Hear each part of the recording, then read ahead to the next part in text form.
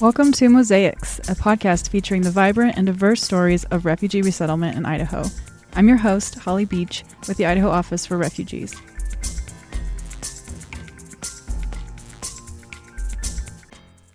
Something that most Idahoans can unite around is our disdain for goatheads, also known as the puncture vine.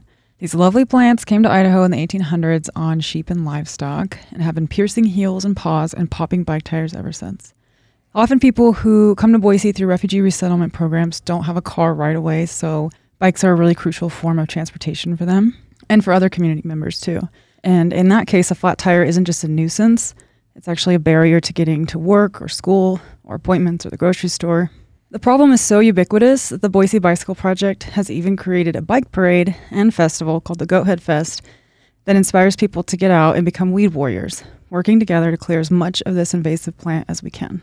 And now, thanks to a partnership between the city of Boise and Boise State University, researchers have created a new hotspot map to help us know where the biggest problems are.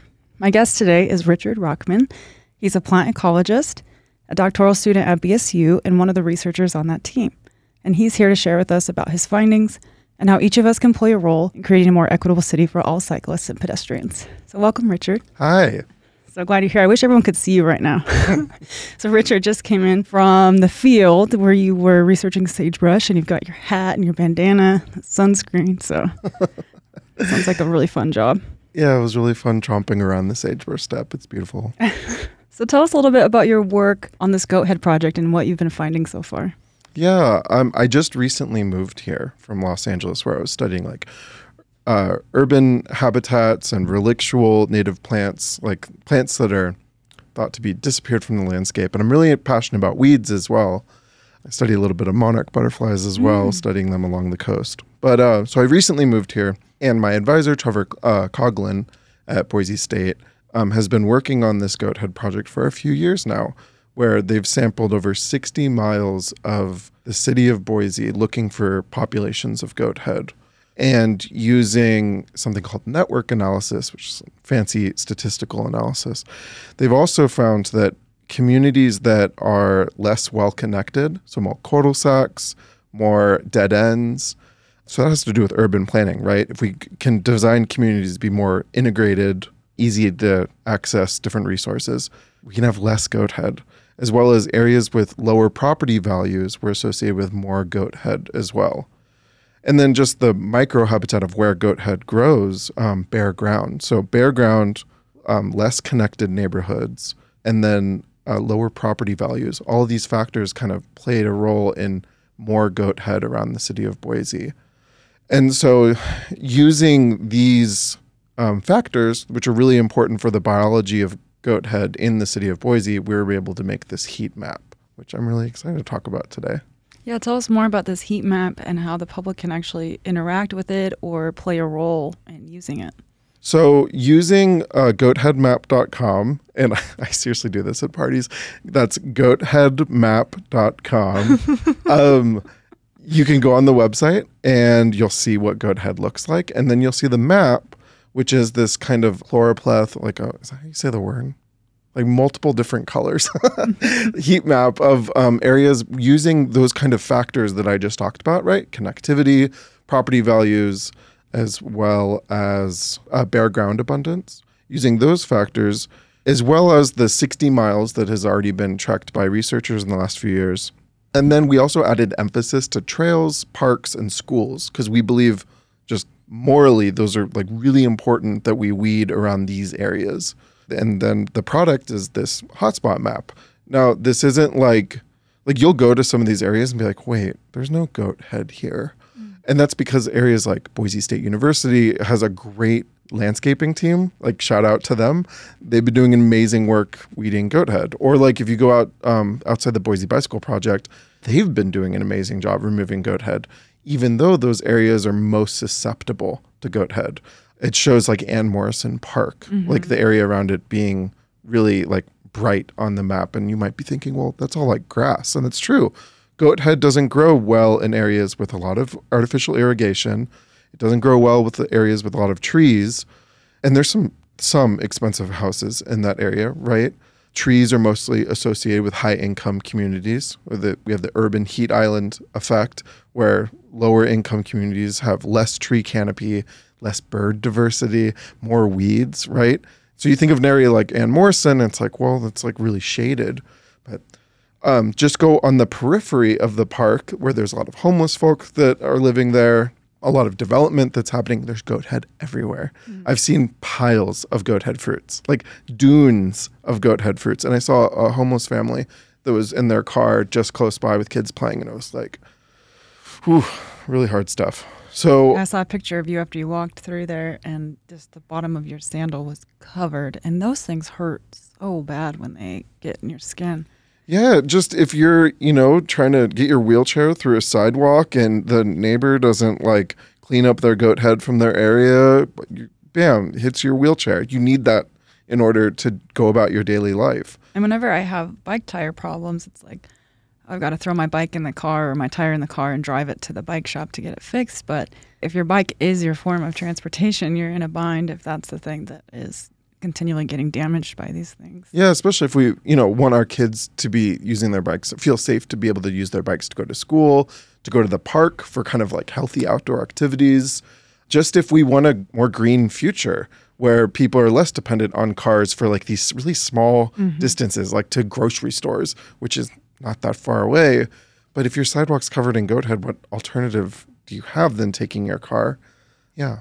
Yeah, so the Goat Head Fest, I think, is such a cool community reminder that, hey, this is a problem and we can all do something about it. And even Boise Bicycle Project, I was looking on their website, they give away little prizes if you collect the most, and you get like free beer, free ice cream, or swag. And that's just kind of a fun way to come around a thorny problem. I do say so myself. So talk about the ways that you have seen, that you mentioned how people can play a role with iNaturalist. Can you tell me a little bit more about what that is? Yeah, I get super jazzed about talking about iNaturalist. I even have like an iNaturalist flyer outside my window of my apartment. I don't know why. Just in case anyone's looking at my indoor plants through my window, they can see I'm a freak about iNaturalist. So it's an app you download on your phone. It has an artificial intelligence component to it, as well as a community. So it's a much healthier alternative than Facebook for like plant, spider, fungi, ID. Those communities can be really cool, but iNaturalist it's just healthier social media. And so you post on iNaturalist, an artificial intelligence, given the where you took the picture and the time you took a picture, it'll calculate a most possible answer, right? And it's often wrong, but it gets pretty close. Okay. And then the community members can comment on it and be like, well, the flowers are red, so it must be this species, or, oh, the leaf is like, looks like this, it must be this other thing. But think about it, like, you see a scary spider in your house and you want to take a picture, like, you can get that ID'd on iNaturalist, so you can figure out if you're going to die or whatever. Or, you see goat head in your community. Now you have a place that's not like telling on your neighbor, which you can do that. You can call Ada County Weed Control. It's expensive, and like if you want them to remove goat head from your property, it's expensive. It's just not nice. I don't know. But this could be a way for you to report goat head in your neighborhood, and it'll auto-populate into my project called Goat Head Ain't Chill, because frankly, goat head ain't chill. So it'll auto-populate into my project. In the future, we hope to use this data for scientific research, which a lot of people do use iNaturalist data for scientific research. So you are actively contributing to the progression of science. Wow. I do not consider people that use iNaturalist to just be, amateurs. They are scientists. And we are changing the definition of science by being more inclusive, by allowing anyone to access it. And iNaturalist allows that. They should pay me. I know.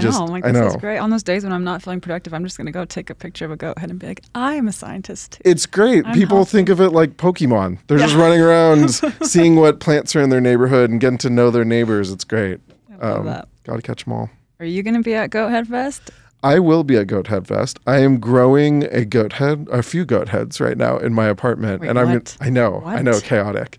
I'm going to be showing people what goat head looks like in its kind of like natural form grown in my apartment. I'm super excited to show it to people. It's like they say, you got to get close to the enemy, right? Oh, yes. And what the enemy this is. So yeah, I'm really excited about that.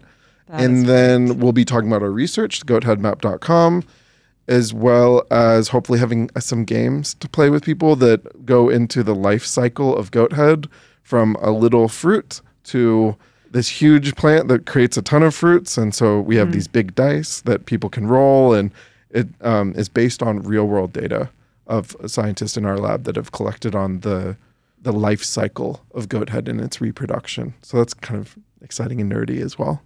I have a game idea for you if you need to. Just get it. Put little. I love how they're called goathead fruits. That's too nice of a name. But those spiky little part of the goathead, put all those spread out in the grass, and then have people walk barefoot. And if you don't step on one, you get a prize.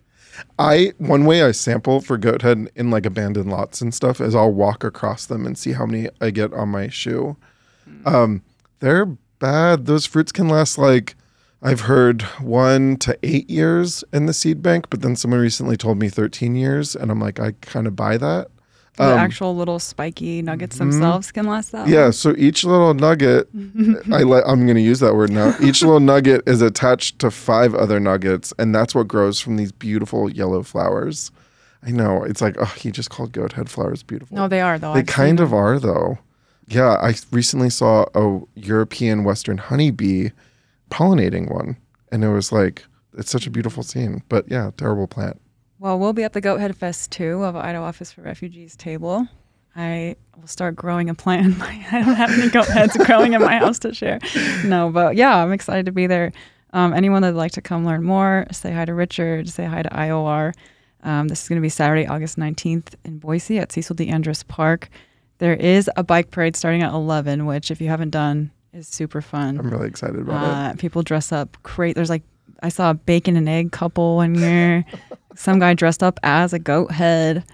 I'm always pretty lame, so I think I should up my game this year and find a better costume, but it's a good time. I just got rid of my monarch butterfly costume. That would have been perfect. I know, and I had a tiara and a little wand. A wand. Monarch. But yeah. I'm excited to see what you come up with. Probably not much. I'm pretty poor. Goat heads don't pay. Richard, is there anything else you would like to add today? No, just everyone download iNaturalist. Like seriously, check out the website, goatheadmap.com, but definitely download iNaturalist. Learn about it. Start playing with the app. Reach out to me on Instagram if you have any questions about it. My Instagram handle is a wandering ecologist. And I would love to talk to you about community science. It's all I think about. I am following your Instagram now, and it's a great dose of educational and beautiful photos. So yeah, I recommend that too. And thank you also to the Boise Bicycle Project. They're an amazing community partner that for years has given away hundreds and probably thousands of bikes at this point. And people coming here through the Refugee Resettlement Program have really benefited a lot through that initial way of getting around. It's not easy to get a car when you first get here, especially. And even after a while, cars are expensive. So to have that bicycle accessible, obtainable, and then someone to help keep it in good condition. BBP has traveled around neighborhoods, fixing bikes for kids. They have these mobile parties. They have safety classes. And it's just a really good community resource, bringing us all together for a great cause. So thank you, BBP, and really looking forward to this event. Thanks again, Richard, for being here. Yeah, thanks for having me. Thank you for joining the conversation. For more information on how to be involved with refugee resettlement, please visit idahorefugees.org. Mosaics is produced by the Idaho Office for Refugees with grant support from the M.J. Murdoch Charitable Trust. Music by the Afrosonics. Production in partnership with SB Studios.